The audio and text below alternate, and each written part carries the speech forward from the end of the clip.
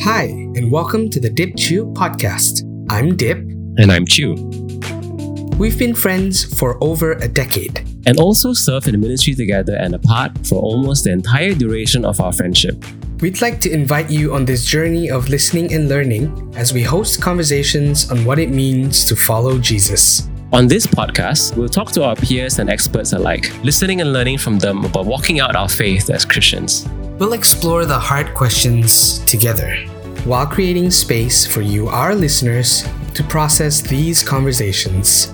We're excited for this journey and we hope that you are too.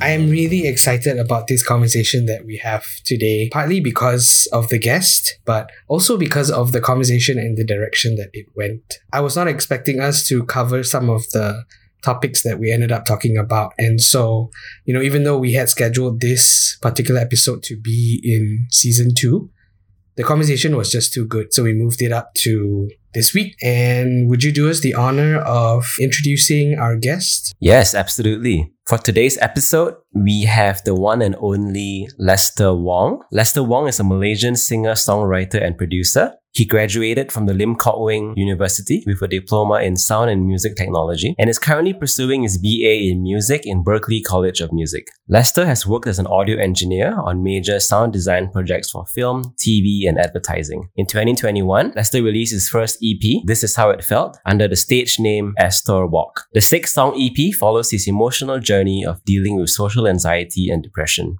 The lyrics are an honest and vulnerable reflection of Lester's Christian faith and his mental health journey. So I have known Lester about as long a time as I've known Japheth. It's been, 2008. Huh? It's been quite a while. Yeah. And I remember bonding with you in a church foyer over CeeLo Green's Forget You. And we thought we were the coolest kids because we would sing F you instead of Forget You. When it came to that part, it was different times back then. Japheth, what's a memory of Lester that you have? Oh no. Ooh. Well, I've been a fan of Lester Wong for as long as I can remember. That is true. Lester, you may remember this, but I believe your fan page still exists on Facebook. Yeah, probably, yes. No, I think my favorite memory of you is, I think one of the first songs that you've written, actually. Something to do about like being unaverage me or something like that. I feel like that's every unaverage guy's favorite song. It's like, this is me. I don't have any of the... Just accept me the way I am, okay? I'm not Jesus. Good to have you with us today, Lester. Thanks for having me. So, you are a creative and you are a musician. You have worked on some big productions in Malaysia. Mm-hmm. Can you tell us a little bit about what has life been like for you the last few years in the creative industry? I have been working as an audio engineer for the past 7 years. I graduated with a diploma, and after that I started working in an audio post-production studio. I worked as an audio engineer, so I did a bunch of audio work for advertising, film, and TV. It was a good experience. I mean, I took the job because I thought it would be good exposure for me. It was one of the top studios in the country, so I thought, that's good. It would look great on my resume. And then the projects that I got to work on were quite exciting and with big names. I'm gonna name drop a little bit now. So I did recording and mixing for advertising and brands like Nissan, McDonald's, Toyota, Honda, Waze, AirAsia, a bunch of stuff. And then for movies, I did Foley, ADR, music editing, sound effects editing, sound design. Got to record celebrities, both local and international, people like Yuna and Tony Fernandez. And then on TV series, I did a bunch that ended up on Netflix, Amazon Prime, Disney, Discovery, HBO. If you know the movie Wong, I was one of the sound designers on that. I mean, it was pretty cool. I was doing that for a few years. Towards the end of maybe like the 4th year or so, I kept feeling like I was supposed to be doing something else, and that feeling drove me crazy. I felt like I was going to have an emotional breakdown, which was weird because like if you just like listen to all the things that I said that I was working on, it sounds like I'm living the dream, right? I'm like working on this cool project. But I mean, I didn't know it then, but my mental health was like at a like really low at the time. I was really depressed because I was just feeling very unfulfilled in my work and in my life. I didn't know what to do, but I just knew that something needed to change, so I quit. And I decided to freelance in the meanwhile, but take the like newfound freedom to kind of recalibrate and reassess my life. Within the last year, since pandemic hit, I decided to start actually like making music and putting them out. So that's why I released an EP earlier this year. And your EP is when I listened to it, it felt like a music journal of how you've gotten to where you are, especially right now in your journey in mental health, in your journey even in deciding what you believe in your faith. Tell us a bit more about, how did this project come out, or where did it come out from? Yeah. Well, because usually how I process is I write a song about what I'm feeling. So yeah, the EP sounds a lot like a journal, like straight out of my journal, and what I'm processing and the revelations that I find about myself. But with a lot of time on my hands, and like there's only so much Netflix I can watch before I get jelak. Have you gotten to the bottom of the barrel? Well, I didn't need to go there. I went to the bottom of myself before I reached the bottom of Netflix. So I decided, okay, now is a good time to start working on my mental health. But I need to give a bit of context. So before the pandemic hit, I actually had started going for therapy because I had realized that I have a severe anxiety disorder. After I realized that, then it started getting worse and worse. And then I decided, okay, I need to take action. So I went for therapy. That was a few months before the pandemic hit. So when the pandemic hit, I had to stop because, everything closed.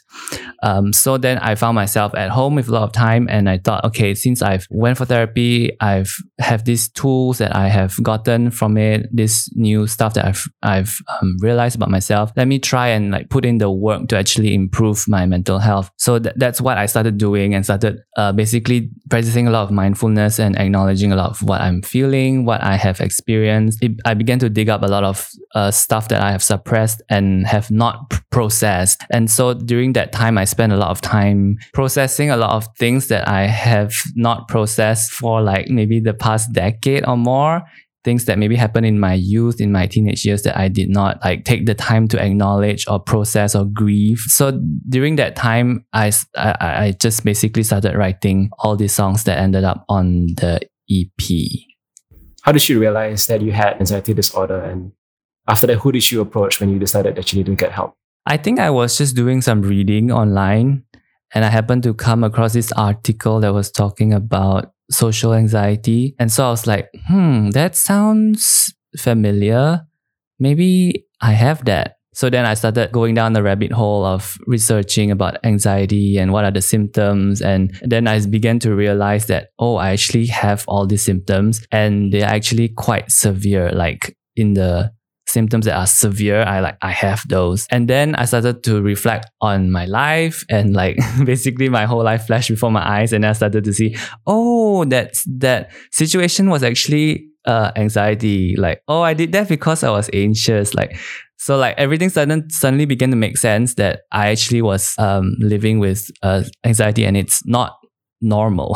I've always thought it's like, that's just life, that everyone goes through that, but actually it's not. So funnily enough, the realization that I have anxiety did not help the anxiety, because then I became aware of the anxiety all the time, which like in a way gave it more power. Because previously, because I was ignorant of it, I could just push it away. But now that it's it's there in front of me, I know what it is, it became more powerful. A year after realizing it, I decided this is getting very bad. I needed to get professional help. So I started going for therapy.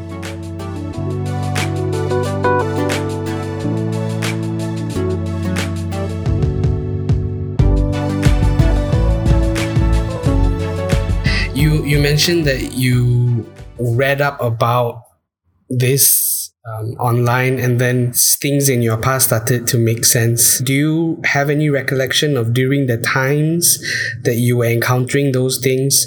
Did you have an explanation for what was happening, or was it kind of like something that happened and then you didn't have the language to process it? I think I always thought that it was just because I was an introvert.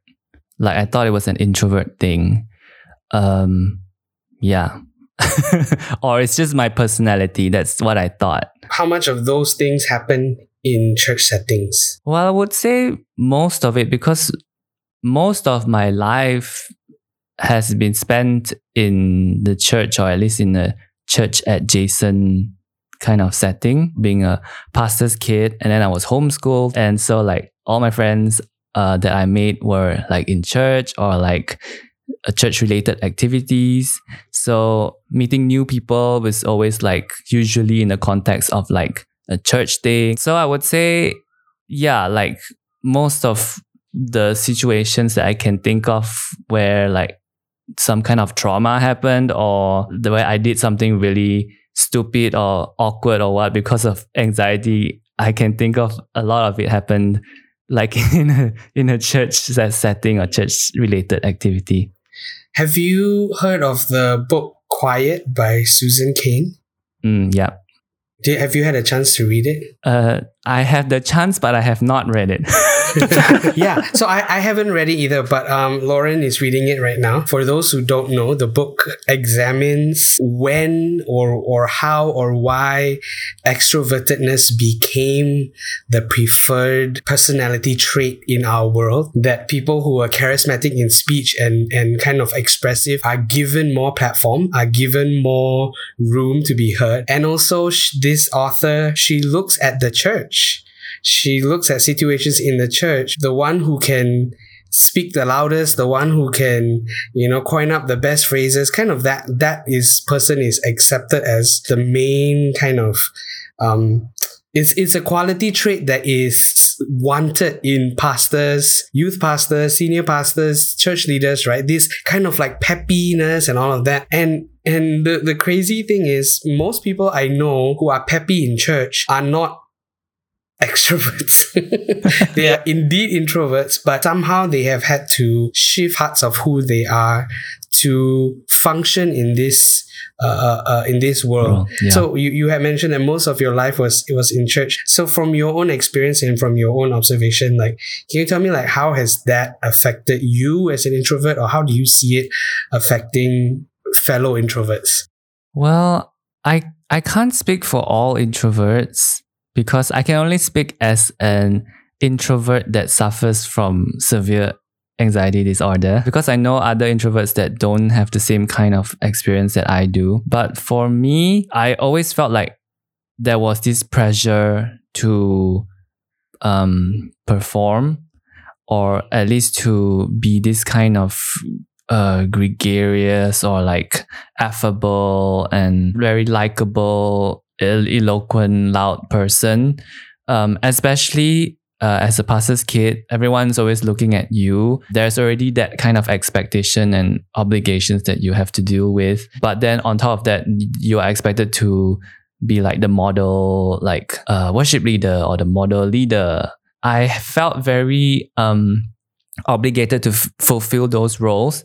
And thinking back now, I think actually a lot of those roles I did not like fit it properly, and they felt really difficult and unnatural and counterintuitive to do, a lot of them. And I just feel sad because like like someone else could have done a better job, I think. Instead of me feeling like, if not me, then who?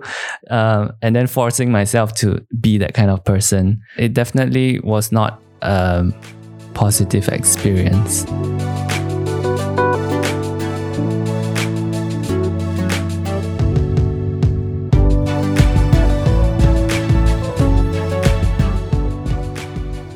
Well, so Japheth, maybe this question for you. Are you truly an extrovert?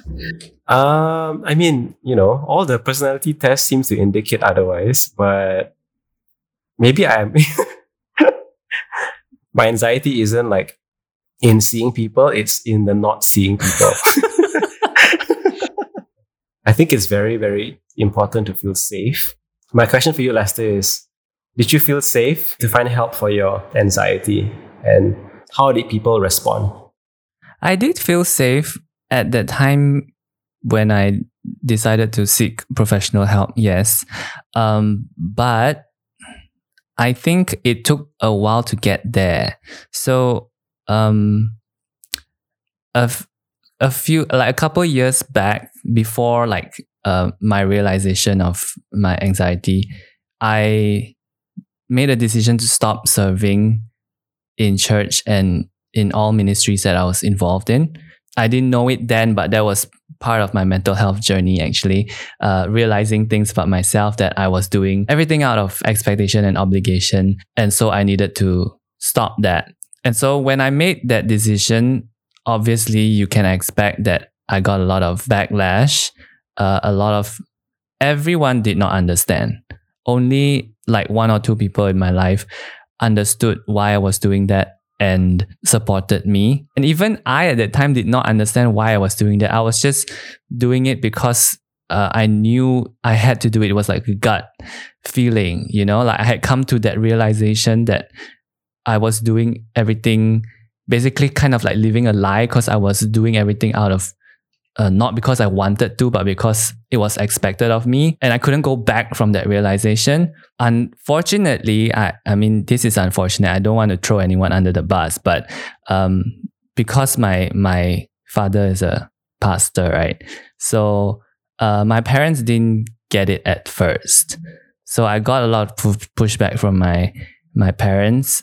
And that's the toughest, because they are the ones that supposed to give you their blessing, especially if you live under their roof. As they continue being part of the church and leading the church, you have to deal with that. It's like you can't really separate from that. I told my dad that I did not choose all this responsibility and expectation to come on me, which is a very normal pastor's kid thing to say, right?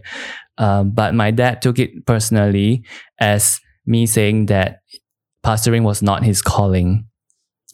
I can understand where it's coming from, but for me, I'm just saying this is just how I feel. It has nothing to do with you. Like, I just want you to know why I'm doing this. But he ruminated on that for so long that after a few months after I said that, he asked me again, so are you saying that I shouldn't be a pastor, and that God's blessing is not on us because I'm a pastor and all those kind of things? I was like, no, that's not what I'm talking about. So it happened. It lasted for maybe a year or so.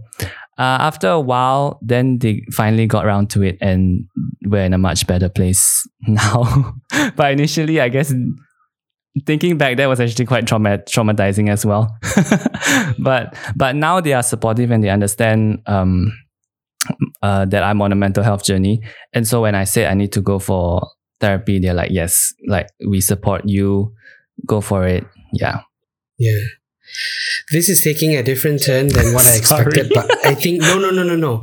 I think it's really important. So as you were talking, this is what I'm suddenly light bulbs turning on. And this is not going to be a popular statement, but essentially, some people need to quit church to get their mental health journey sorted out.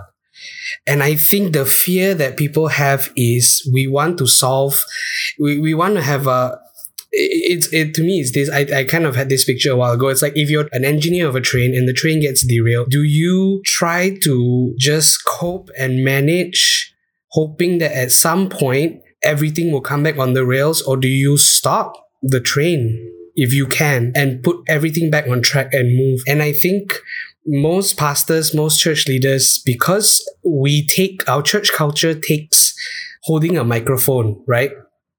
As the shining example of leadership. You can hold a microphone and speak in front of people and have some kind of powerful move, or, people feel it, right? Then that's some kind of cherished or exalted or kind of desired leadership. But the fact is, it's a system that is eating up and chewing out a lot of people. That's why we have so much burnout within the church, right? Like, it's the ugly side that no one really wants to talk about, because every Sunday, when people come to church, they have an experience without realizing that most of the experience is cultivated by other people who might not be in the best mental states of their life, right? And the necessity for some people to actually heal by not serving. Yes. But I fear that we don't have that strong of communities or that established of communities to receive those people, right? Who are like, no, I'm taking a step back. Because then it's like, okay, well, you're not serving anymore. You've kind of lost your usefulness, right? So the next person who can serve, that's the person who gets all the attention. And it's a very, to me, it seems like such an insidious, abusive culture. But we're not really talking about it, because we think that not talking about it means we honor church community. Right? We're not calling it out because we don't want to talk bad about it. We want to honor. And I understand the need or want to honor, but everything that you've just said, I feel often as well. Yeah. I have latent trauma from so many things that come out very suddenly. But then I realize that actually I'm processing latent trauma and no one has gone there with me before, right? And so when I access that, it comes out like you back a wounded animal into a corner, it's going to lash out. Yeah, so I'm just wondering, like, how much of, where we're expected to have this pressure, like you said, performance, especially all three of us, we... in a sense, have been leaders or grew up as seen as leaders in church or church adjacent ministries, right? And sometimes the honest truth is, I don't want to be there. I have no desire to preach. I have no desire to sing, and it's not because I don't believe what I'm singing, all of that. It's just, I don't have anything to give, right? Like that feeling of imposter syndrome, right? Because I'm not feeling it, right? Both our Asianness and our church culture, it has not set us up well in terms of mental health journeys. Yeah, that's true.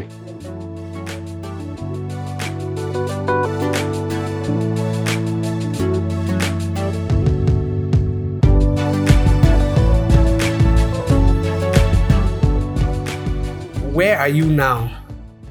In terms of, do you feel comfortable not serving? Do you feel shame or guilt? Maybe in the early stages, was that something that was part of your journey that you just had to work out?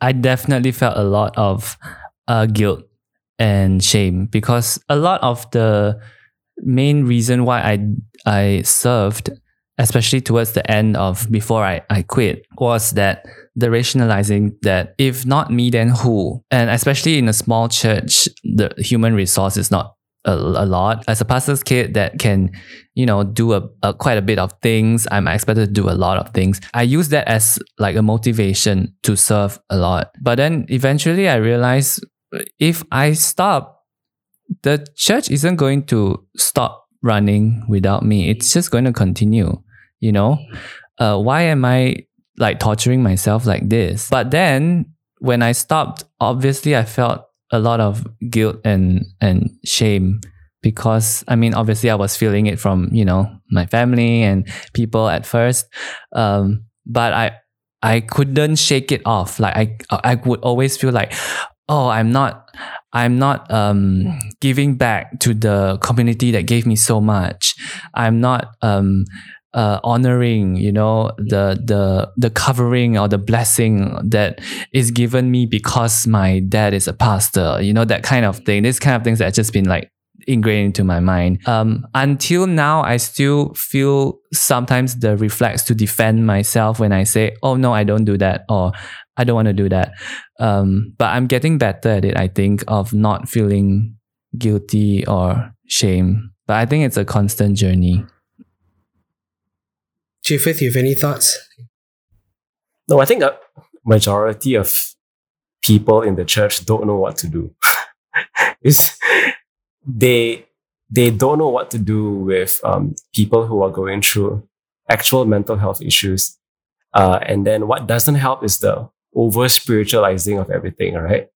Which, for us, we all came from charismatic backgrounds. And so, anything that's wrong with anyone is probably a demon's fault somewhere that you just have to bind and cast out. Which, I think is not really helpful, when it comes to mental health issues. And so because that's some people's response, and probably majority, just don't know what to do. And so I do think this is an issue that needs to be talked about and addressed with. Yeah. The fascinating thing is, so the way I see it okay, it might not be as simple as I see it. All this almost can be solved if we tweak the focus of church to move away from programming as the main way of community and actually do the work of community as the main way of fostering community. It's so easy to choose to do a program. Yeah.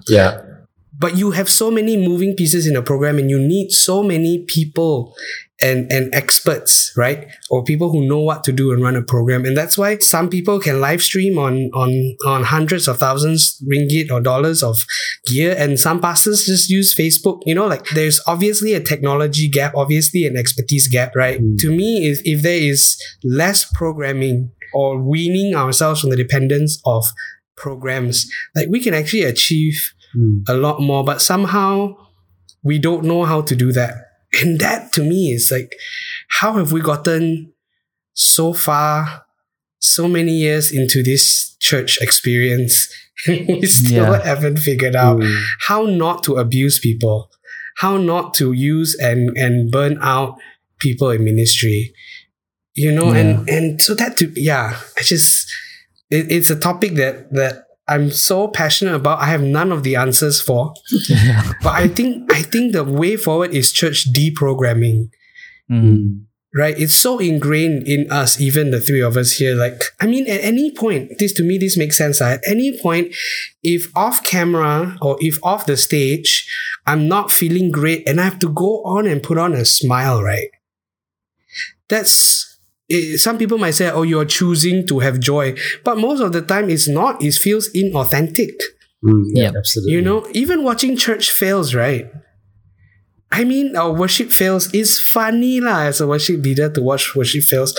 But it's so cringy in a sense of, this is a show.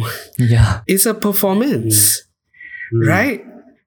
It just, and then they go back in and carry on, and so suddenly, spirit's back again. And I can't. There's a rumbling in me that's I cannot do. I tell Lauren this all the time. I can't do church the way it is anymore. In fact, so often I feel like if we go back to normal after the vaccine and whatever, I can't do church the way that we're doing it. I really can't. It's just, I feel so like Bilbo Baggins, right? Butter spread over too much bread. That's how I feel. So for you, in your experience, what are some of the things you've seen that discourage people from seeking help through that process of over spiritualization in the church? I think I was lucky in that sense to have already kind of stepped back from church before I realized that I had an anxiety disorder, and then sought professional help. But I think the usual reaction to any kind of problem that is obviously a mental or emotional thing is usually just to pray for them. I feel at least from my experience in the church. And there doesn't seem to be this an avenue or a space for there to be people to share these kind of problems, and then for church leaders who are equipped to actually address these kind of issues and not tell them, you just need to read the Bible and pray, but actually deal with the issues practically. I remember reading after I realized that I had anxiety disorder, I remember reading my journal that I've been journaling since the teenage years. And I remember reading it and reading all the situations I was writing about, and I could see like, oh, this situation is this anxiety. Oh, this one, I was feeling anxious. Like all these things, because I didn't know I was feeling anxious at that time. But now when I read back, I can see that this is all caused by anxiety. But then a lot of my journal entries would end with like, oh God, please help me. God, I need strength to like go through this, or like, God, why am I feeling this way? Please help me, pray. And like my journals from like, I don't know, 15 years old until like even as recently as a few years ago, still end that way, Like nothing's changed. Like I've been praying the same prayer since like, I don't know, 15 years old, and I still have the same issue. And the issue only was I began to like, what helped me actually is going for therapy, like not praying, funnily enough, like figuring out what is my core belief that's causing me, to be anxious and all those kind of things is actually what helped me, not praying it away. And faith sometimes, or what we have been told is faith in terms of understanding of God and all of that, sometimes complicates that process. Yeah. Because then you think that there's something severely wrong with yourself because issues are not being solved. Then it leads to ideas of maybe it just can't be solved with me. In a passage that charismatics and faith healers like to quote a lot, where Jesus sends out his disciples to cast out demons, to heal the sick, right? In that passage, it's Luke chapter 9, verse 1 to 6, the word for healing that's used twice is therapeuo, which is from where we get the word therapy, which indicates that it is a long and sustained or prolonged and sustained process of healing versus an instantaneous healing. And I'm not saying that God doesn't heal instantly. Like we have seen God heal instantly, but there are times when God's grace or the measure of grace is given for sustained periods of time where healing needs to take place over a period of time. And it's biblical, right? So the idea that, like you said, like you've been praying, I mean, I've looked back at some of my journals. I wasn't communing with God. It was basically self-condemnation session with God language in it. Yeah. Right? Oh God, I watched porn again. Oh God, I lost my temper again. God, I had these thoughts of anger again. And then I write. By the end of it, I never really sought the heart of God. I never, and then to realize like some of these issues have deeper, they're symptomatic of deeper things, of rejection, of feeling, I'm a type 3 on the Enneagram, of feeling my worth through accomplishment. And when I'm not accomplishing, I don't feel worth. Right? And then taking that as like, oh, this must be punishment from the Lord. And so it just complicates further that mental health journey. Yeah, it does. And also, if like God didn't answer your prayer, then you start to hate God. Wow. You start to be angry at God. Like, I prayed this for so long and then you never help me. It actually can cause a lot of hatred towards God.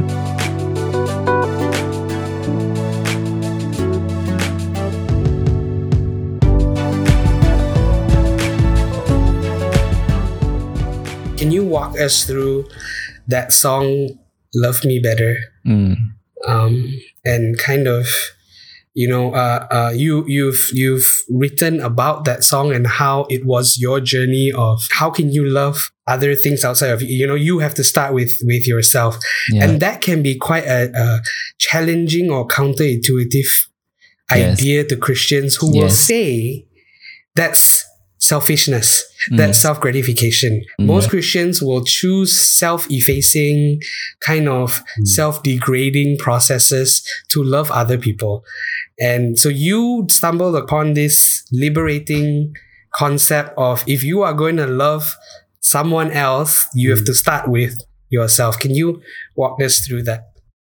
I think that thought process actually like started in therapy. Like I really learned about that kind of thinking in therapy because so in therapy, I realized that the source of my anxiety is actually this core belief that I truly believe that I'm worthless and that I don't deserve anything. That's like my core belief that causes me a lot of anxiety in a lot of situations. So my therapist did a lot of good work to help me to realize that I'm not as terrible as I think, and that I need to learn how to be kinder to myself. So when I started, in the time in the pandemic and spent at home and began to process, I began to like really dig into how I felt about myself, and I realized that I really did not know how to love myself. Like I just, the thought of just having to love or accept myself as myself felt so foreign, and I had a reflex knee-jerk reaction against it. Like that's something that I've been doing my whole life. And so I began to really work really hard and trying to change and rewire my brain to just like look at myself and accept myself just the way I am. And so that's how I started writing the song. I started writing, like the lyrics are like, who taught you to hate your body? Who taught you to hate your eyes? Yeah. Who taught you that you're nobody? Who told you to believe those lies? And then through writing that, I felt like I found some kind of healing. And also I realized that as I began to accept myself and be more settled within myself, then I realized that actually now I have more capacity to be emotionally available for other people. Last time, I always felt like I just could not handle emotions from other people because I was not handling my own. And I just was not capable of like being there for people because I just was not being there for myself. Like I was not... I was not resting or treating myself well. That's why I couldn't do it for other people, So I realized that once I started doing that, I was a more agreeable person. I wasn't so irritable. So then it really dawned on me that I have to actually make sure that I'm taken care of first. Then only I can take care of other people. Yeah. So that's why I started writing the song. And it really honestly started off as like a pep talk for myself. Like I wanted to write a song to remind myself how to love myself, because it's still a constant struggle for me. I don't love myself every day. And when I'm feeling really terrible about myself, then I go and listen to the song and to remind myself. But then I thought, I think it might be great for other people to hear it too. It might help them too. So that's why, and some people like pushed me to release it also because they thought it's great. So that's why I released it. I wrote it and released it. Yeah. Yeah. The idea that if we deal with our baggage, we will have more capacity for people. Sometimes the fear, and I understand from the point of discipleship, pastors and leaders who don't want people in the discipleship process to focus on themselves, right? The Christian faith almost is this: look outside, focus on other people, be like Jesus. He sacrificed himself, because they fear that if you start to love yourself, then you will only be consumed with yourself. But I think that is... it's a fallacy in thought. So this example, right? When you're on a plane, or when we could fly on a plane, and the instructional video says, if the cabin pressure drops or if oxygen is lacking, these masks will drop down, and put on your mask before you put on a mask of other people in your care. And I remember ever since I could fly, I always thought like, oh, that's so selfish. Like that's not Christ-like. Like Christ would put his mask on me first before he put it on himself. And then realizing that actually I can't help someone if I'm dead. Yes. Right? You can't give if you are not alive to give. Right, and that's part of the thing too. I can't give what I don't have. Yep. I mean, in the prayer room we talk, right? You can't lead someone to where you have never been yourself before.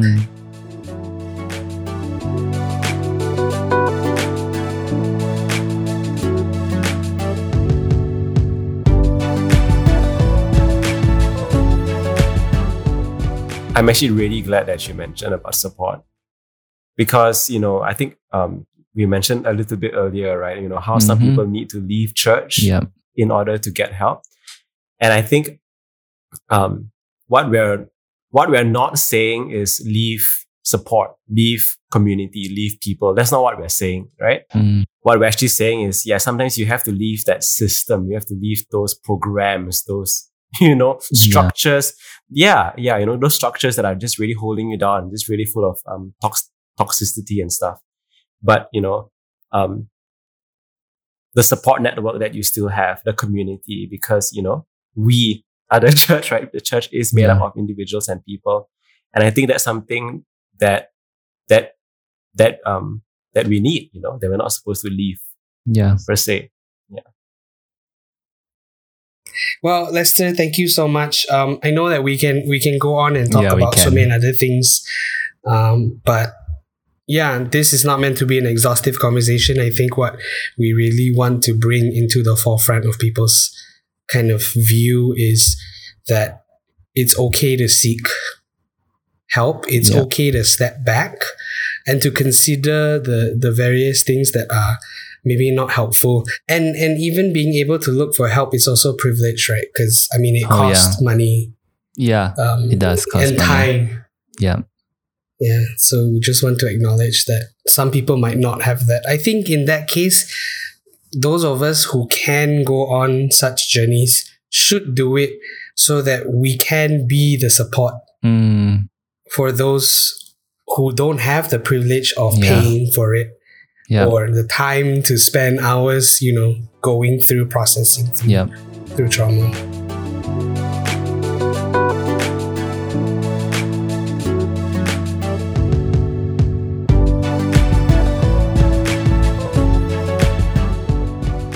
Absolutely think it was very refreshing, actually. I think just even to be talking about things that typically don't get talked a lot about in a church setting. I'm just really glad that we went there. I think mental health and just operating from a place, that is healthy is a topic that really needs to be normalized. Just even dealing with expectations, even within the church, I think was something that Lester had to deal with. And I think it's not just him. I think many of us, who have served in church before, this is what we've gone through in one way or another. And I really do think it takes boldness and courage to say, hey, look, things are not going well for me and I need to take a step back and I need to get help. So if anything, I was just blown away, I think, by his courage.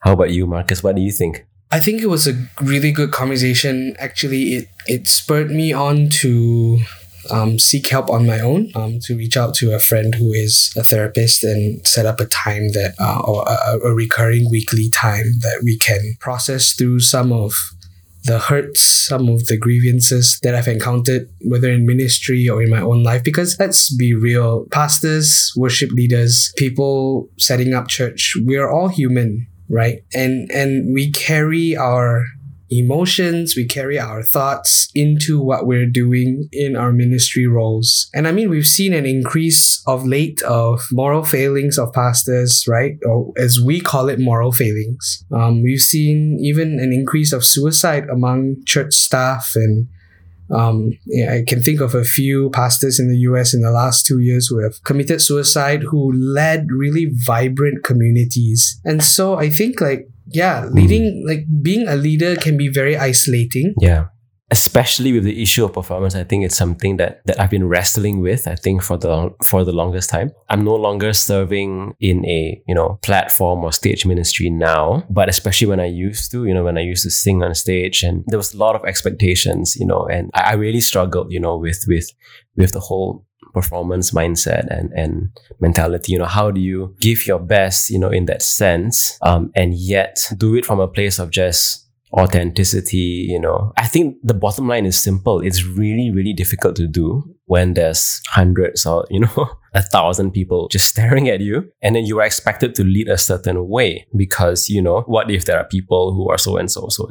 So you are just forced to put on that mask. You are forced to maybe even lead or worship or pray a certain way that is different to what you're used to. And I think that was something that I definitely wrestled with and struggled with. One of the things that I think I did was, to try to tell myself, this is for them, this is not for me. I have to humble myself. In that sense, force myself to put on a face just so that someone else can feel or encounter Jesus, But that really did not do much for my heart at all. I just felt like I was just faking it a lot of the time. So I think there's a very fine line between performance and, quote and unquote, the spirit of excellence. And the pedestal does nothing to help foster connection. Yeah. There's leader and then there's the rest of the congregation. And I think it's not sustainable.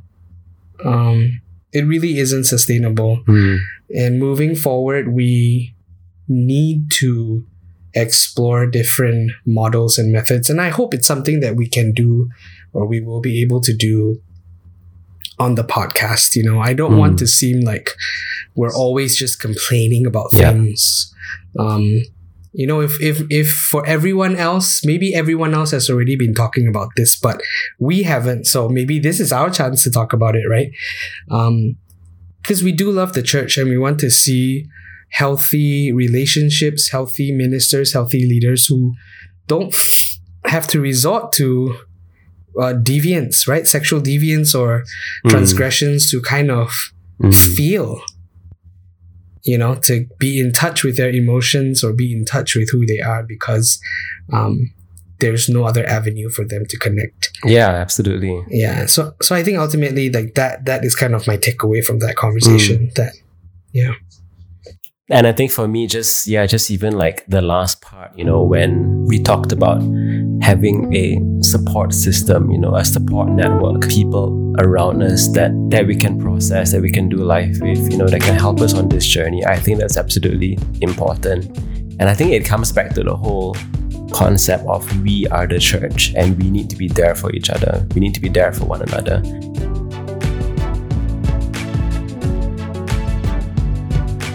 Thank you for tuning in to today's episode of the Dip Chew podcast by Marcus Dip Silas and Japheth Chew. Our guest today was Lester Wong, and you can find out more about his music on the show notes page of today's episode.